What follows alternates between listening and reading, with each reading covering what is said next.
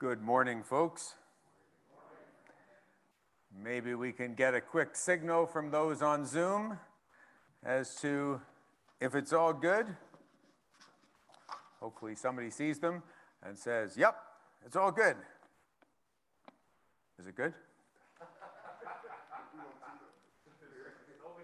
I'm looking at the back. So far, so good? Yes? All right. Good. So, we are going to be speaking today to fathers. We are going to be talking about fathers, and we are going to be talking about our Father in heaven. It is Father's Day, after all. The title of our message is Order of Command, or Chain of Command, and I'm sure it has caused a certain amount of curiosity as to, okay, what is this going to be all about? Father's Day creates a wide range of emotions. For some of us, our fathers passed away a long time ago. For some of us, we are thankful for our fathers. They did well. They did the best that they could. Now we are very confident they are with the Lord, and we have a sense of pride, appreciation, love, and respect. I'm one of those. I had an awesome father. Born and raised in Verdun, the son of a taxi driver, moved every July 1st, left behind one roll of toilet paper and one light bulb, and that's my heritage on my father's side. And he came to know the Lord as his Savior through an outreach Sunday school, and went on to follow the Lord for his life. He passed away at an early age, at age 49. But for me, it's all good. It's happy memories. Maybe one or two times when it was my brother's fault and I got in trouble, but that's okay. For others, it is not so much. There's lots of hurt. In some cases, there is abandonment. In some cases, there is just absentee fatherism. In some cases, there is a lot of hurt through abuse. There's lots and lots of different emotions that come to bear. And I recognize as I speak to our whole church family today that this day is different for different people. We do know that we have a Heavenly Father, and our Heavenly Father loves us. For God so loved the world that he gave his one and only Son. We know that he does not abandon us. We know that he is all wise, that he is all loving, that what he does is always for our own good. And so you and I, who know Jesus as our Savior, we have a Heavenly Father who is the best. He is the best Father. For the fathers here with us, we know that this is a high calling. We know that we fail a lot, and if in any way our kids turn out well, it is only by the grace of God. Numerous studies have been done that show the pain and the loss that is experienced by those that have not had good father figures in their lives. And so we know that this is so important. For some of us, we've had a very rewarding experience as dads. Our kids love us, they chat with us, and in my particular case, as many of you know, Katie and I have a whack of foster and adopted kids. Sometimes we actually, in a little way, wish they weren't so close, because sometimes it's hard to just have a moment of peace. But we are very thankful. We are very thankful for the big, loving, happy family that we have. And others of you, it is not so much. And I feel for you. It is different, and God has a different journey for each of us. For some of us, our spousal relationship works well and we truly parent together. And that is an awesome thing when that works and when that happens. For others, again, not so much. Some of you, I know as I look out today, and I know as I saw the faces on Zoom, for some there are broken marriages, broken relationships with kids, guilty feelings of shame and failure. And in many cases, we fear that we're going to be judged by our peers for something not being right in that. It's a painful reminder today when the phone doesn't ring, when the texts don't come. But today I'm going to speak to all of us who are fathers, and I'm going to ask the rest of you to kind of listen in. And I think it actually applies to each of you. Because after all, we've all had fathers, even if some of them we've never met. Many of you are fathers right now trying to be a great dad.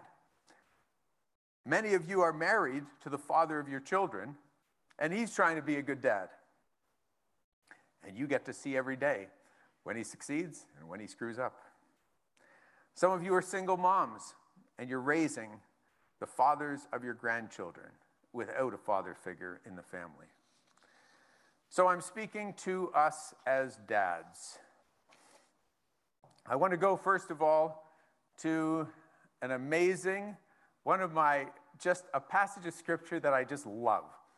And this is a man passage of scripture. Okay, this is for men. So I know women read the Bible too, but this one is for men.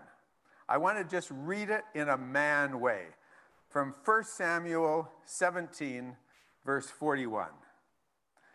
Goliath walked out to David with his shield bearer ahead of him, sneering in contempt at this ruddy-faced boy. This is 1 Samuel 17. I start at verse 41. Am I a dog, he roared at David, that you come at me with a stick? And he cursed David by the names of his gods. Come over here and I will give your flesh to the birds and wild animals, Goliath yelled. David replied to the Philistine, you come to me with sword, spear, and javelin, but I come to you in the name of the Lord of heaven's armies, the God of the armies of Israel, whom you have defied. Today the Lord will conquer you, and I will kill you and cut off your head. Then I will give the dead bodies of your men to the birds and wild animals, and the whole world will know that there is a God in Israel. And everyone assembled here will know that the Lord rescues his people, not with sword and spear. This is the Lord's battle, and he will give you to us. As Goliath moved closer to attack, David quickly ran out to meet him. Reaching into his shepherd's bag and taking out a stone, he hurled it with his sling and hit the Philistine in the forehead. The stone sank in, and Goliath stumbled and fell face down on the ground. So David triumphed over the Philistine with only a sling and a stone, for he had no sword. Then David ran over and pulled Goliath's sword from its sheath. David used it to kill him and cut off his head.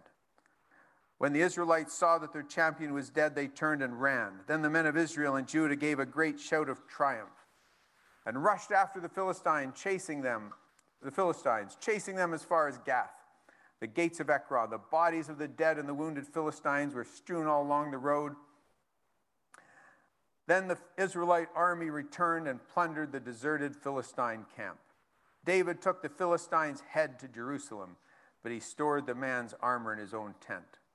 As Saul watched David go out to fight the Philistine, he asked Abner, the commander of his army, Abner, whose son is this young man?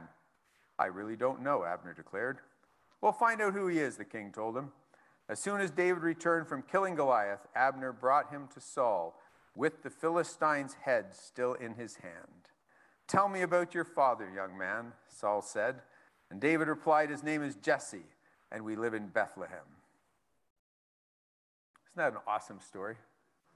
With the size of Goliath, that head must have weighed somewhere between 20 and 50 pounds. Pretty awesome, eh? You know, there's these apps you can get that if you're watching a movie and you're doing it like at home with kids or whatever, and you know it deletes stuff or it just eliminates stuff if you say like no violence, no whatever, these kinds of things, right? Can you imagine what would have been deleted in this story?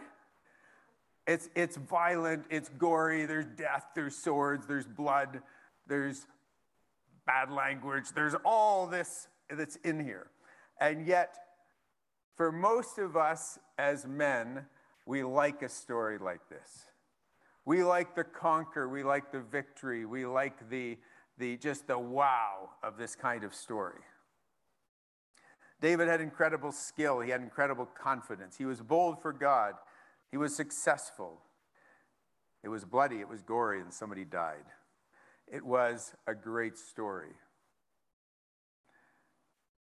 However, there was also a king in this story who was out of touch. There was a commander of the army. It's one of the funniest verses in the Bible when the captain of the army, this is two armies battling it out. They're dependent on one guy on each side to win this battle, and they're all going to lose or win depending on who.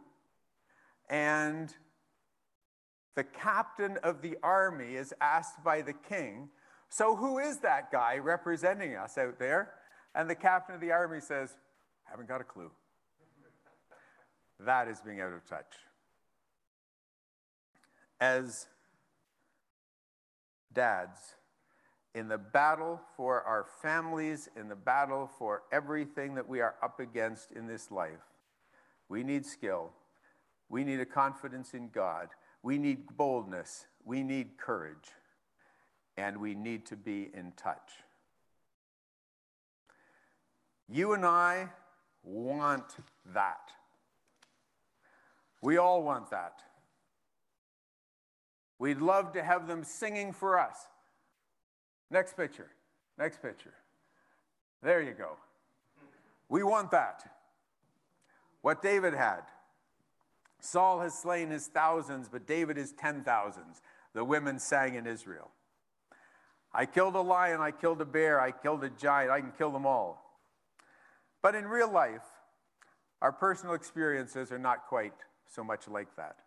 And if you went on to follow the story of David, he actually didn't do so great as a dad in many of the situations. And you find himself in other more complex, gut-wrenching situations where there is no easy victory. There is no easy win. You see him in the story with his son Absalom, and you see the heartbreak of a father. And you see that that's not a fun story to read. And that's not a story that goes, wow, great, there's victory and there's triumph and there's whatever. It's a tough story. The call to being a father is a call to some tough stuff too. It's not all 1 Samuel 17. So let's look at the biblical recipe for fatherhood. I've come up with 7 things that I think are critical to being the father that God has called us to be. Number 1, fear the Lord. Number 2, Jesus is my head.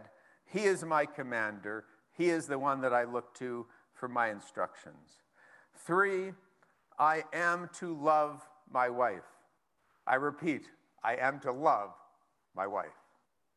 Always, in all circumstances, all the time. Fathers, bring up your children in the nurture and the admonition of the Lord. You would think that would just be addressed to parents. In the wisdom of the Word of God, it is specifically said to fathers. Work willingly and ethically. Hard work, working for your family, working to provide for your family is part of what is the biblical way. Fitness, working out, we'll talk about that. Choose your close friends carefully. And number 8, go back to 1 and 2. So there's the outline of what we're going to talk about today briefly. So the fear of the Lord is the beginning of wisdom. It says in Proverbs 9 and verse 10. And the knowledge of the Holy One is insight. The fear that Scripture speaks about in fearing the Lord is one of awesome respect. It is one of a reverence, of a recognition that what God tells me in His Word is not something to be negotiated, it's not something to be debated, it is something to be understood and then to be acted on. God is God. He is holy. And the fear and awesome respect for who he is the beginning of wisdom. It says it in Proverbs 1. It says it here again in Proverbs chapter 9.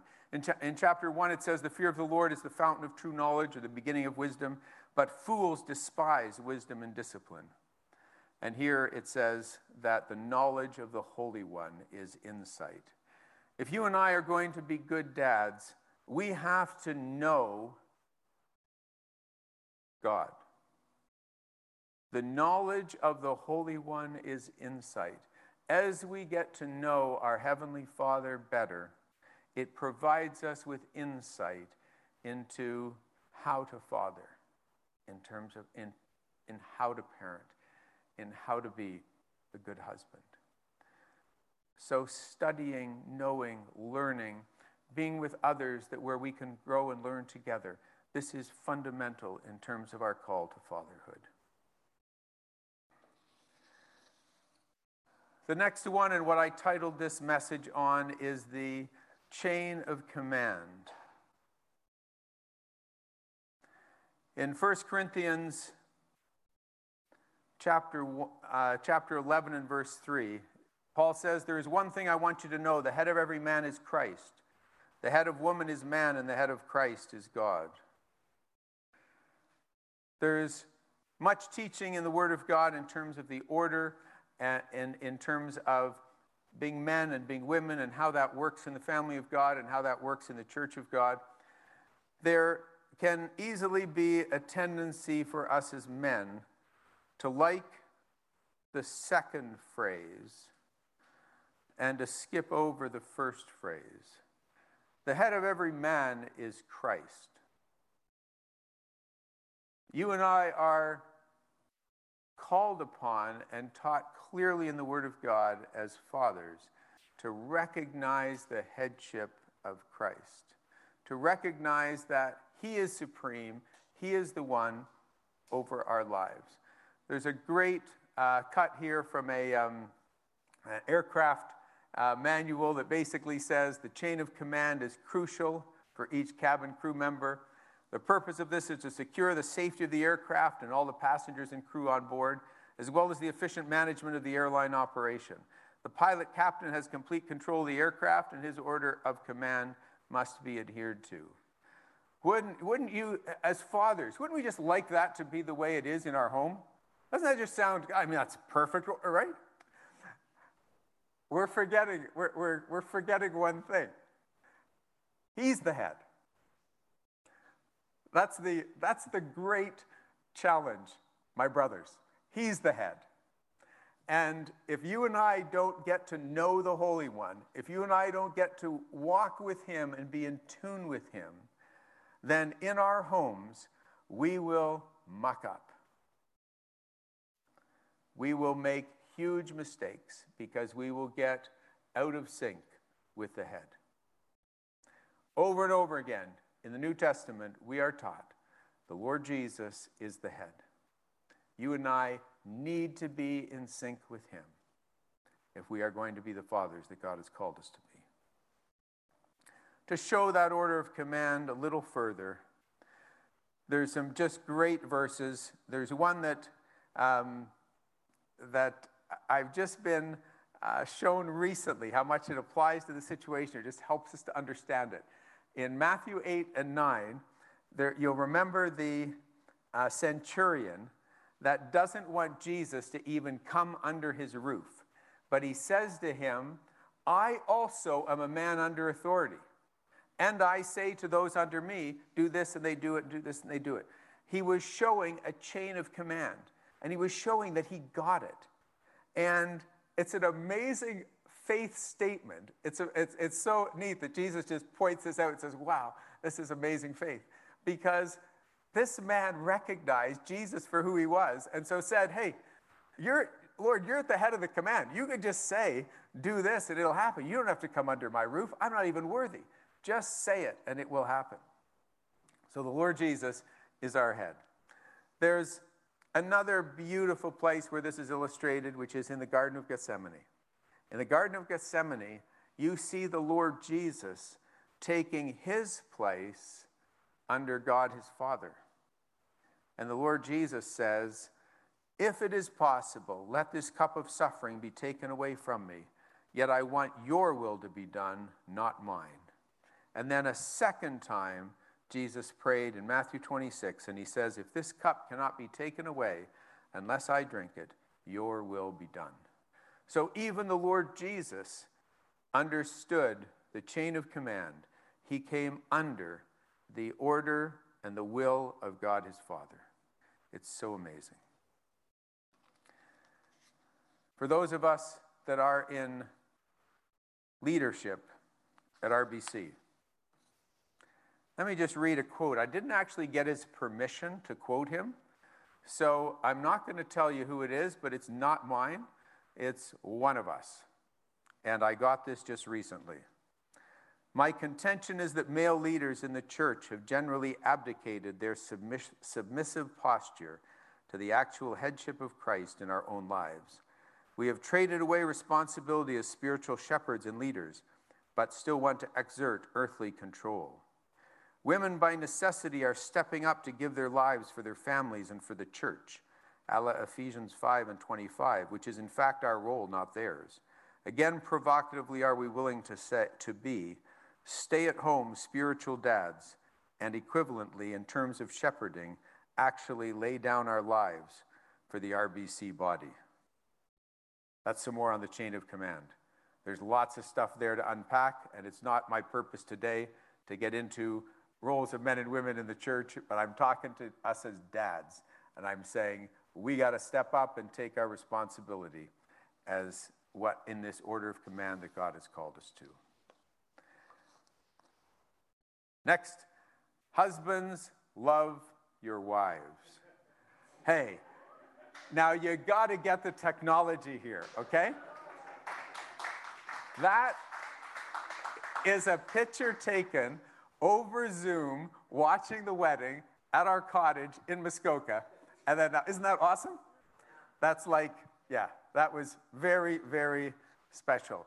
It's so cool just to hear, as Uberson says, we're going to now, Andrew and his wife Ishi are going to lead us in worship. This was just like so cool. So anyway, congratulations again, guys. And I just had to put that up there. Proverbs 18:22 says, he that finds his wife finds a good thing and obtains favor from the Lord. Ephesians 5:25, husbands, love your wives. The head of the woman is the man, the head of Christ is God, the head of man is Christ. It's all there. There's a calling here. And if any of you are getting just offended or upset or anything on this, really cool verse from 1 Corinthians 11:11. But among the Lord's people, women are not independent of men, and men are not independent of women. For although the first woman came from man, every other man was born from a woman. And everything comes from God. It's almost like he's just sort of teasing you there, or just sort of being like, hey guys, just chill. Like, we're all independent. I mean, we're all interdependent. This is how it is. So, let me also share something here. As I shared with you, my dad passed away when he was quite young. Mom was left with 6 kids. 3 of them were still at home. And she took a verse and made it her own. And I say to the single moms here today that are maybe finding some of this hard to listen to, Mom took Isaiah 54:5, and she changed the wording it a little bit. As I heard her quote it for years, she would quote it as, sorry, when I get emotional, I just think about the Maple Leafs trying to play hockey, and it just gets me back laughing. So, okay. My maker is my husband. She would quote this. My maker is my husband, the Lord of hosts is his name. I thought that's what the verse was. And then when you actually look it up, it's your maker is your husband. The Lord of hosts is his name. Just hear that. It's a good verse. And in 1 Peter 3:7, it says, husbands, give honor to your wives. Treat your wives with understanding as you live together. She may be weaker than you are, but she is your equal partner in God's gift of new life. Treat her as you should so that your prayers will not be hindered. There's a sweetness and a wow and an amazement when you see a young couple at the wedding like we're looking at there. But then also, there's something about a few years later. If you go to the next slide, you will see, there you go. So there's a few years later. And somehow life takes its toll, at least on the men. But it's all part of that celebration of being partners together in what God has called us to and the privilege that we get to enjoy as husband and wives. Quickly on now to children. So we have the dream that when you look at Chris and Marie right now and you see them with that new little baby, I forget what it is, it's either a boy or a girl, and they're like, yes, and they are like, oh yes, and we've got another one back here. Nash, yes. So just look at that. It looks so idyllic. And right now, yes, when they're sleeping, yes. But it's just like this is this perfect time when they're sleeping. But it changes. You go along. You are taught as fathers to not provoke your children to anger. Can you imagine Rudy provoking Nash to anger? It's impossible. You couldn't possibly imagine that. We have right now a 13-year-old grandson living with us. I remember when we celebrated when that little brat was born. And it was like this happy, wonderful time. Now he's got attitude, he's 13, he knows I'm really at the stage, he's at the stage where his father and his grandfather know nothing. Okay, it's just, it's one of those stages they go through. And you think, why did we celebrate when he was born? This is part of being a father. So, the scripture says, don't provoke your children, bring them up in the nurture and admonition.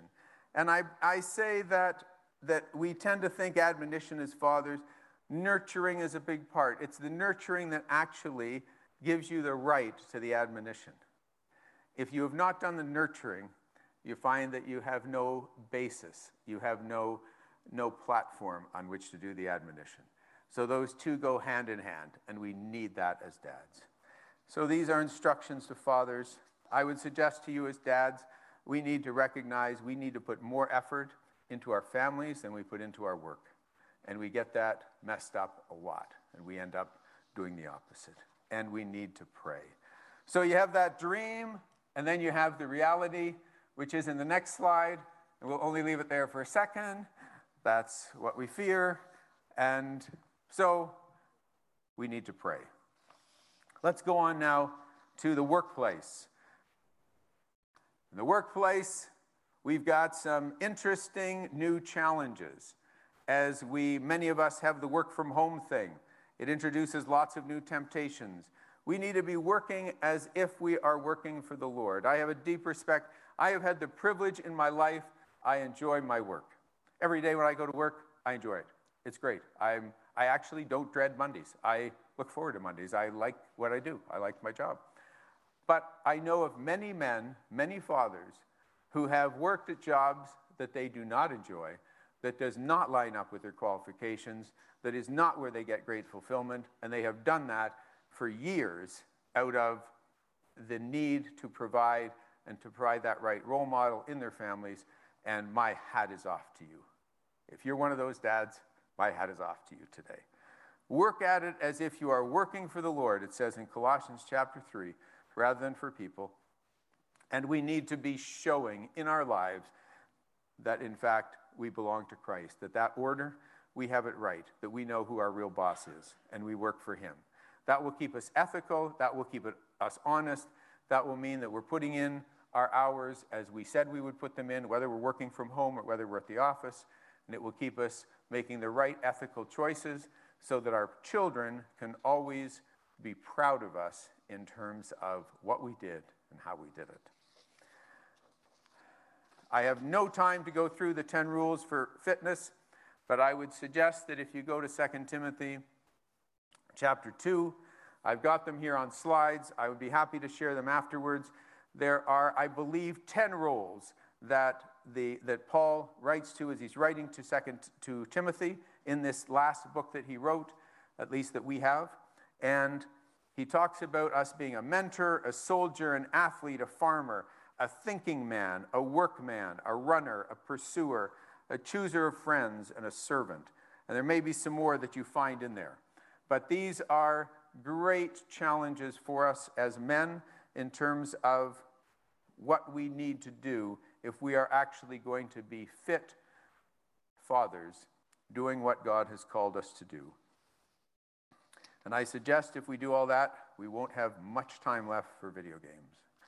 All right, and the number 7 is back to, it actually takes us back to our story. Wise men have always chosen their few close friends carefully. If you go back to our story, that bloody, gory story that we had at the beginning, as David finished talking with Saul, it says in chapter 18, just the next verse, he met Jonathan, the king's son. There was an immediate bond between them, for Jonathan loved David. From that day on, Saul kept David with him and wouldn't let him return home. And Jonathan made a solemn pact with David because he loved him as he loved himself. Jonathan sealed that pact by taking off his robe and giving it to David, together with his tunic, sword, bow, and belt. There was a bond between Jonathan and David because they were both men of God. They loved the Lord. They were warriors, and they had a bond that united them. David walked with the Lord faithfully as long as Jonathan was alive. When Jonathan died, it's after that that David sinned with Bathsheba. You and I, as men, we need men to walk with us in our lives. We need to have those that we have a bond with, that can hold us accountable, and that can help us to stay on the path. We need that, brothers.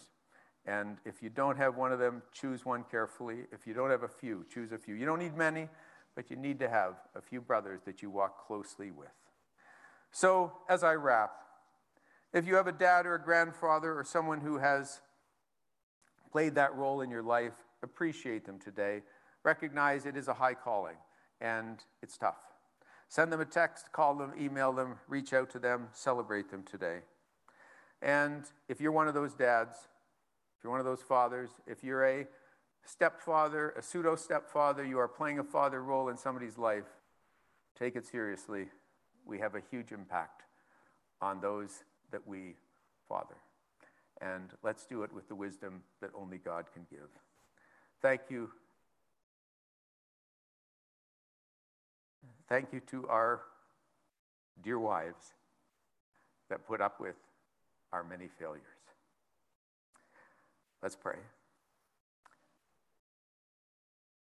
Father, we thank you today for being a perfect Father. Father, we thank you that you have given us all that we need through your word, through your Holy Spirit living in us, to father as you would have us to. And we pray that we would fulfill that role for your glory and for the blessing of our spouses, of our children, of our grandchildren. And Father, that we would just walk more in your fear and in your knowledge. We pray for your blessing on each father represented here today. And we just pray, Father, that you would bless our families today as we celebrate this. We thank you. We lift up the Lord Jesus in worship and in praise. We pray